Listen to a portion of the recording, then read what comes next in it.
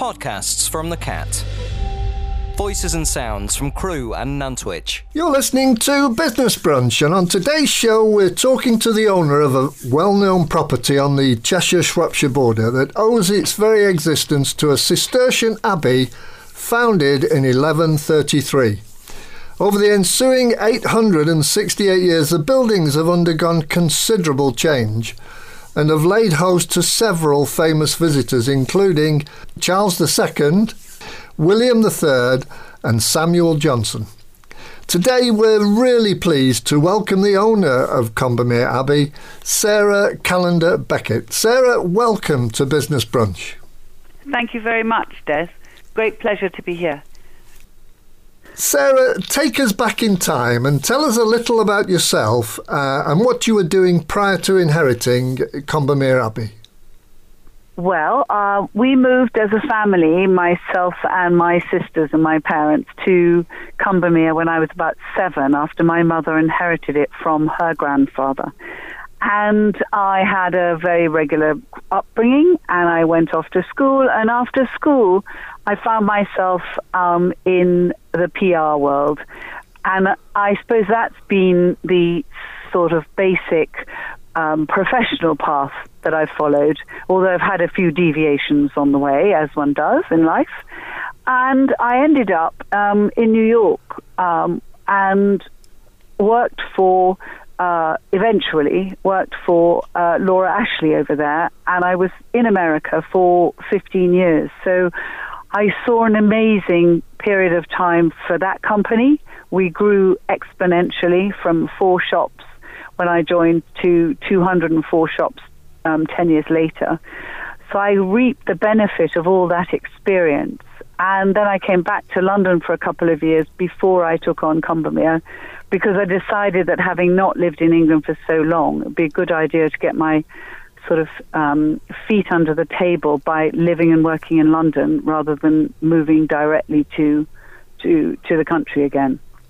So having left school armed with your qualifications and heading into PR, at that time, did you feel that there was a general goal that you were heading for? Was there a place where you wanted to be in 10 years' time? Or not really. I have to say that the opportunities for women in business when I came out of my education were not anything like what they are today.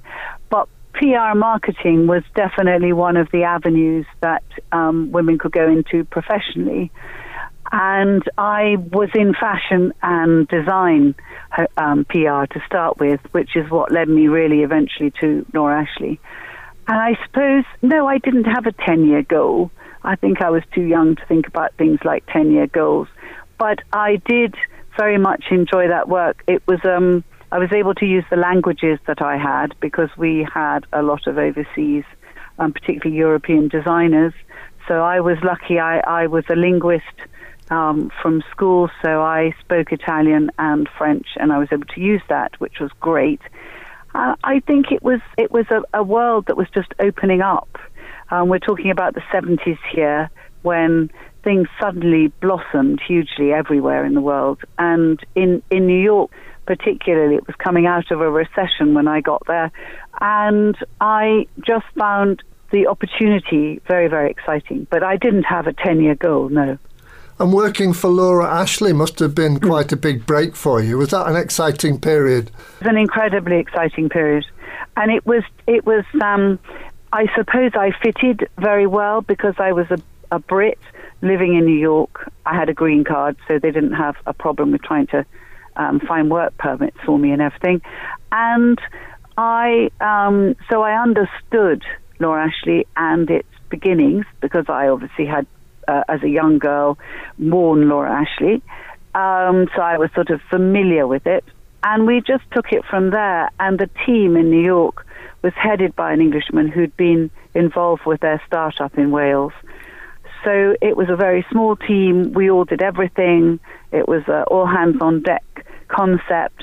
And then we suddenly sort of took off.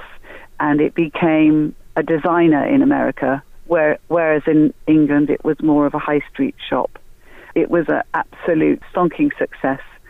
until possibly the last couple of years I worked for them, and then the recession hit, and it hit retail very, very badly in the 90s, the late 80s and early 90s.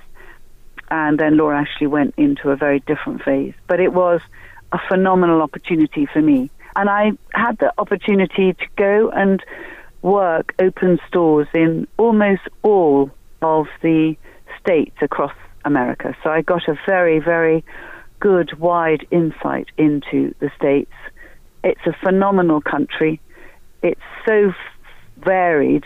The people, the populations, the types of people, where they live, what they do, the opportunities open to them. And it was all a fantastic adventure for me. So I'm going to bring you back to the UK now and talk about Combermere Abbey, which is almost 900 years old and was originally founded by Hugh de Malbanc. You don't need me to tell you that, I'm sure. Sarah, tell us a little about the history of the Abbey and outline some of the issues you faced opening a Grade 1 listed building to the general public. Well, the Abbey has had a remarkable history.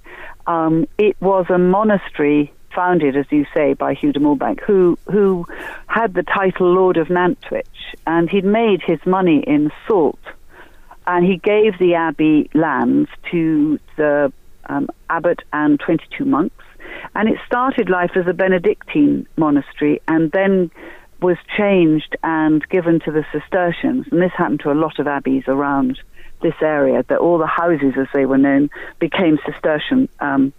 And it was a monastery until the dissolution in 1538.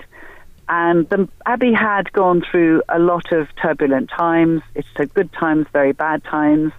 It was maladministered for many years, and it wasn't a profitable house by the time the dissolution came. The Abbey lands were given to a man called George Cotton, who came from just south of Whitchurch. And he had been a supporter of Henry VIII and indeed had ties to the household of Henry VIII's illegitimate son, the Duke of Richmond. So this obviously was a thank you for his support.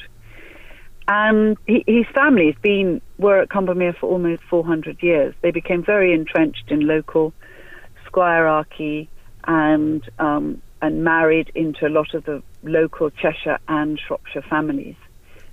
Then the most illustrious of that family was certainly the first Viscount, who was a general under the Duke of Wellington. And the house had been created into a Tudor manor house by the early Cotton family. But he came along, and as he made his name and became famous, he decided he wanted a Gothic house, because Gothic was the style of the day. And as he grew in stature and reputation, he felt he was due a house that represented his newfound stature and a reputation. So he altered the house in 1820. He didn't rebuild it completely, he altered it. And he put a Gothic shell around the exterior of the house and punched holes in things and rejigged things and created a new drive up onto the Whitchurch-Nantwich Road.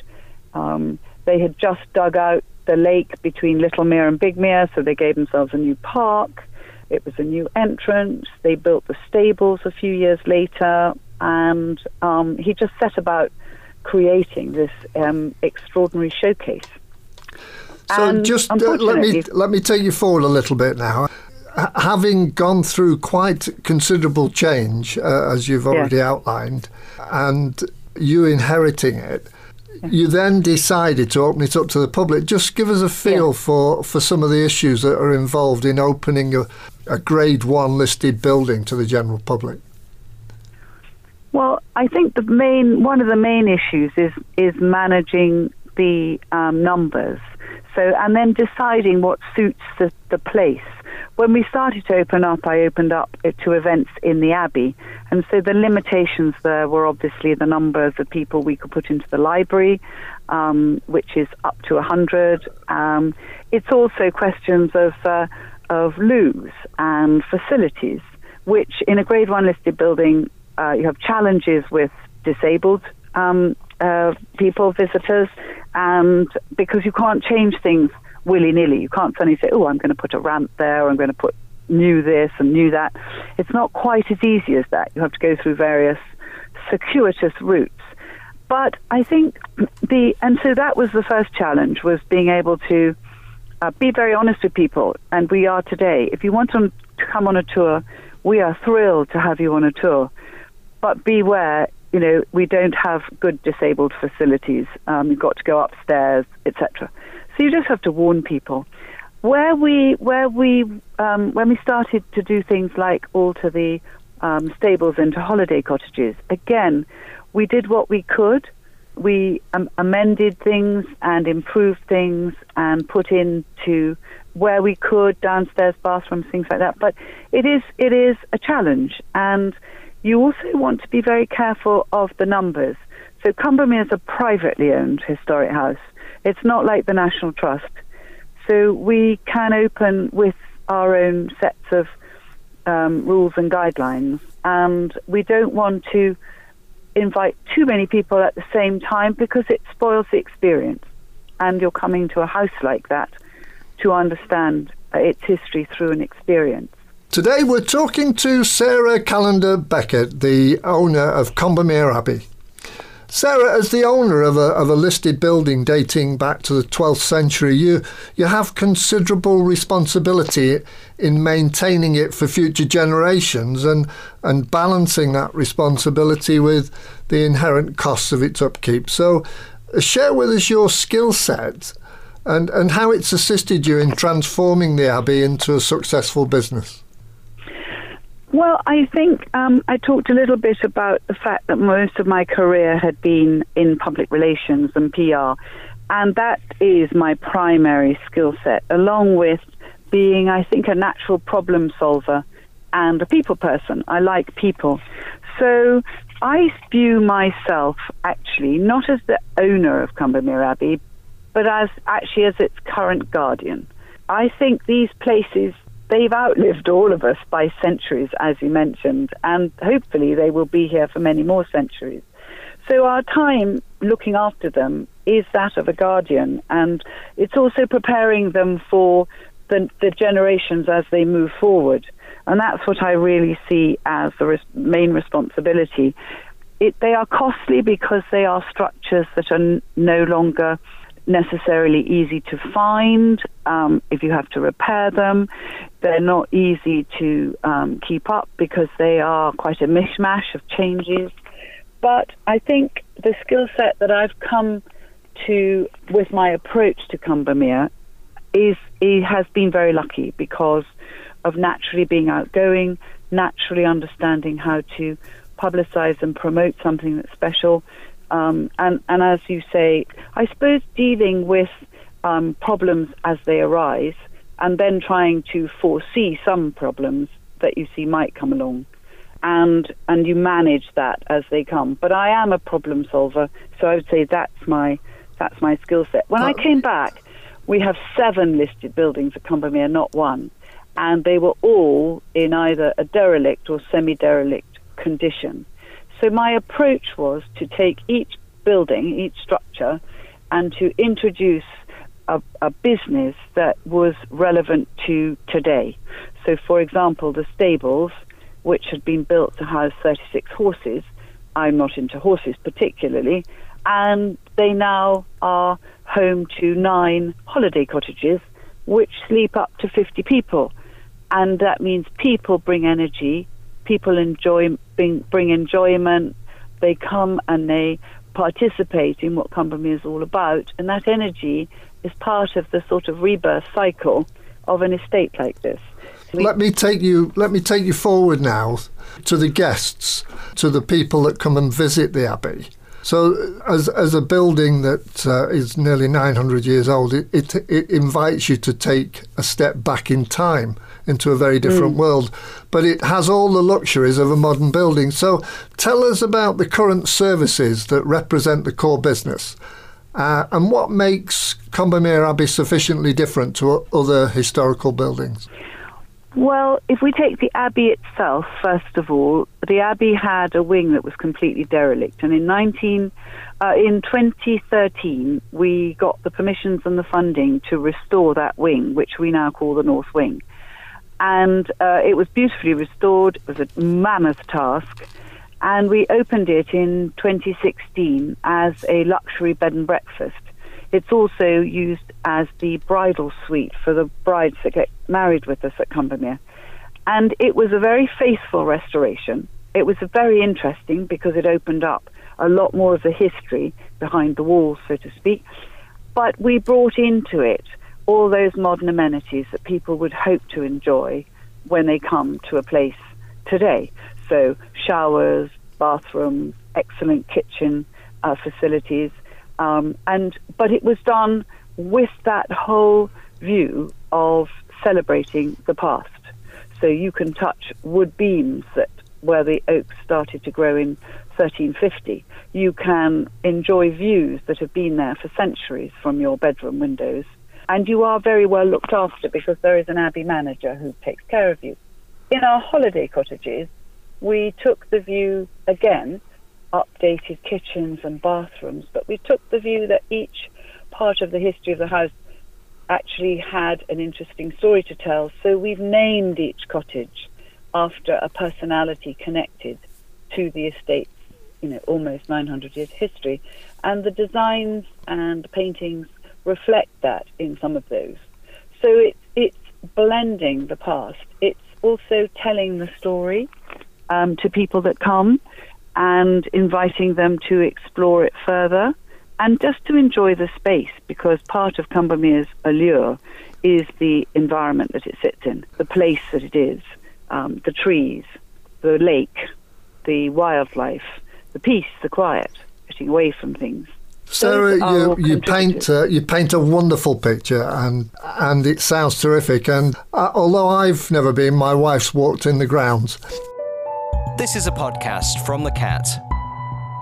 Today we're talking to Sarah Callender-Beckett, the owner and, as she would say in her own words, the guardian of Combermere Abbey. Sarah, it's difficult to ignore the current rate of change in modern technology, so share with us the changes you've introduced and how technology has helped you refine your systems and your offering at the Abbey. Yes, well, certainly things have changed a lot since I started this business nearly 30 years ago, when we used faxes. We didn't even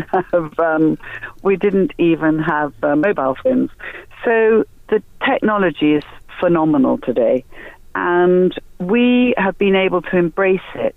First of all, actually through introducing superfast broadband and Wi-Fi, and that just happened recently, thanks to a government grant for the heritage during the recent pandemic. But we've been able to bring superfast broadband onto the estate, and that has allowed us to work as a team with the most recent computer systems.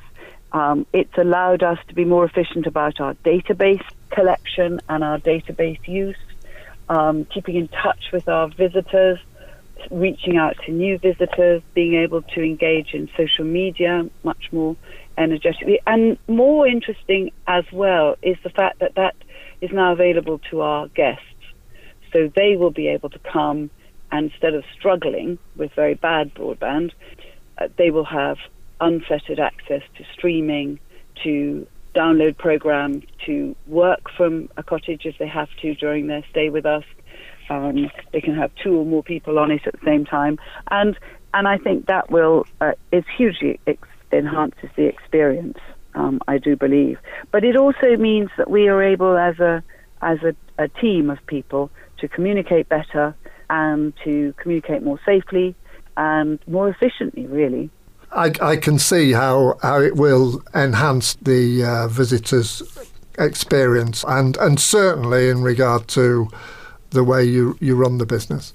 Just taking you on now onto a period, yes, a global period that is most unfortunate and has wreaked havoc across the business world, causing some businesses to completely restructure how they generate sales. So share with us how you and your staff have adapted to the current circumstances and whether you will retain any of the changes you've implemented. Well, I think the challenge of this past year has been extraordinary. Our business, being in the hospitality business, tourism business, has been particularly badly hit, although there are many, many others as well. And that's really because so many other small businesses benefit from an organisation or operation of my size locally. And I suppose one of the things we've done is we have taken advantage of this new superfast broadband, and we can now generate sales online, so we can take payments online. We can also communicate much more widely. We've changed the way we talk to our guests and our prospective guests. So we use internet advertising more. We use social media through Facebook and Instagram because we tell our story so much better in pictures. We have been working with a local PR company, and we've kept our focus very tight. So our sales has also tried to tell the Combermere story and be generally uplifting as opposed to a pure sales message, because we feel that the pictures tell the story, and once people are here, they can enjoy what they want to enjoy. We will definitely stay with all that online booking and payments. We've introduced that now for our Bluebell walks, which are going on at the moment, and it's online ticketing. We've never done that before, but that allows us to make sure people are not overcrowded on the walk. It's efficient. People can make a decision and a choice, and I think that those are definitely changes that are here to stay. Some of the staff have been working from home. Many have been furloughed. And we will look to see where that's practical in the future. But bringing and keeping a team together is also very important. And I am expecting to see the full team back so that they can regroup and recoup some of the energy and the excitement that one had as a business before, when the teams all were on site together. It's been a very difficult time, and it's great that you've managed to keep the staff, some of them on furlough, as you've said, and that eventually the whole team will be back at the Abbey when normality resumes. Today we're talking to Sarah Callender-Beckett, the owner and guardian of Combermere Abbey. Sarah, you sit on the local parish council, and you're also heavily involved in Marketing Cheshire, particularly with rural initiatives. So tell us about these links with the community and how they are helping to increase tourism. Well, I do think it's very important when a place like Combermere sits within a parish and has historically had a lot of ties to local communities, that is continued and it's supported in whatever way I can. And so I joined the parish council about 9 years ago, and I know, and I knew most of the people at that time. We're a very small parish here, Dodcote, on the very southern tip of Cheshire. And I think that you can act as a sounding board. You can offer opportunities for people. They've used the Abbey on an annual basis to do various fundraisings. I can bring my marketing and background and my PR skills to help promote and support initiatives that we might be putting on in the parish. We're also, by being a big employer in the local area, we are a reference point for local people, and rural communities need those reference points. And our parish council is very keen. We sit within or next door to another very engaged and very energetic and larger parish. So we reach out to others around us. And I think those cross communications are really, really important, because you can't act in a silo really at all. But in terms of tourism, I think I've been involved now with tourism in Cheshire since I set up the cottages about 28 years ago. And I've enjoyed the journey enormously. I've sat on a number of different panels at various times. We got hit by foot and mouth and needed very much to regenerate rural tourism. People underestimate the number of very, very vibrant entrepreneurial businesses within the rural areas. We do suffer from very bad broadband connection and mobile connection, so we're very disadvantaged on that level. But what is really important is that the countryside and the rural experience is something that more and more and more people are looking for. So it's important that those businesses are supported, that they have a champion for the businesses they have, and Marketing Cheshire is that champion, because it supports, it acts as a knowledge base, it acts as an educational foundation for them. They can tap into learning about initiatives. They've got a group of like-minded members who share information, and it also supports lots of local businesses by allowing places like us to champion local businesses in Nantwich. We sit on the border, so we also support Whitchurch, Audlam, Malpas. These are vibrant rural communities, and people coming to visit us need to find out about them, and that's one of the main things. I've recently become chair of something called the Rural Economy Forum, where we are supporting the local government across Cheshire, so all of the 3 different authorities, and feeding into them information that will support their decisions when they come to discuss financing and funding of rural initiatives. And the wealth of knowledge within our panel is fantastic. And these are all people that are rooting for the county. I think it's really important that business continues to become more involved in the local community and share their skill sets and sharing best practice. It can only be a good thing. Sarah, yes. No business can stand still, so assuming that some form of normality resumes during 2021, tell us what you have planned for the future of Combermere Abbey to ensure that it continues to delight visitors for many years to come. Well, I do think this period has been very, very dramatic for so many people. And in the case of my business, I think the first thing that we will be looking to do is to stabilize it, because there's no doubt that the impact of the pandemic has been very destabilizing. So in the immediate, the very short term, we'll be looking to do more of what we do now, and doing it better. So we have the holiday let operation, the B&B operation, which luckily can already start to receive guests, and then open back up again for our weddings, which are extremely popular. So that will be the first phase. The second phase will be to look at ways of perhaps re-engaging with smaller events, and focusing those on the Abbey, which I used to do many years ago. So doing some things inside the house in the sort of autumn-winter months, when people are looking for something special to come and do.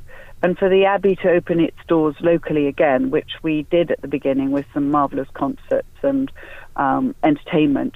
And we will look to do that, I think, again, because I think the room, the library at the Abbey, is fantastic. We definitely want to build on our tours and people coming in groups to have a tour around the house and some of the gardens. And we can link that now into the cafe that we've got at the business park at the top of the estate, which is a big plus for them, because it's a very beautiful operation there. It's serving delicious things.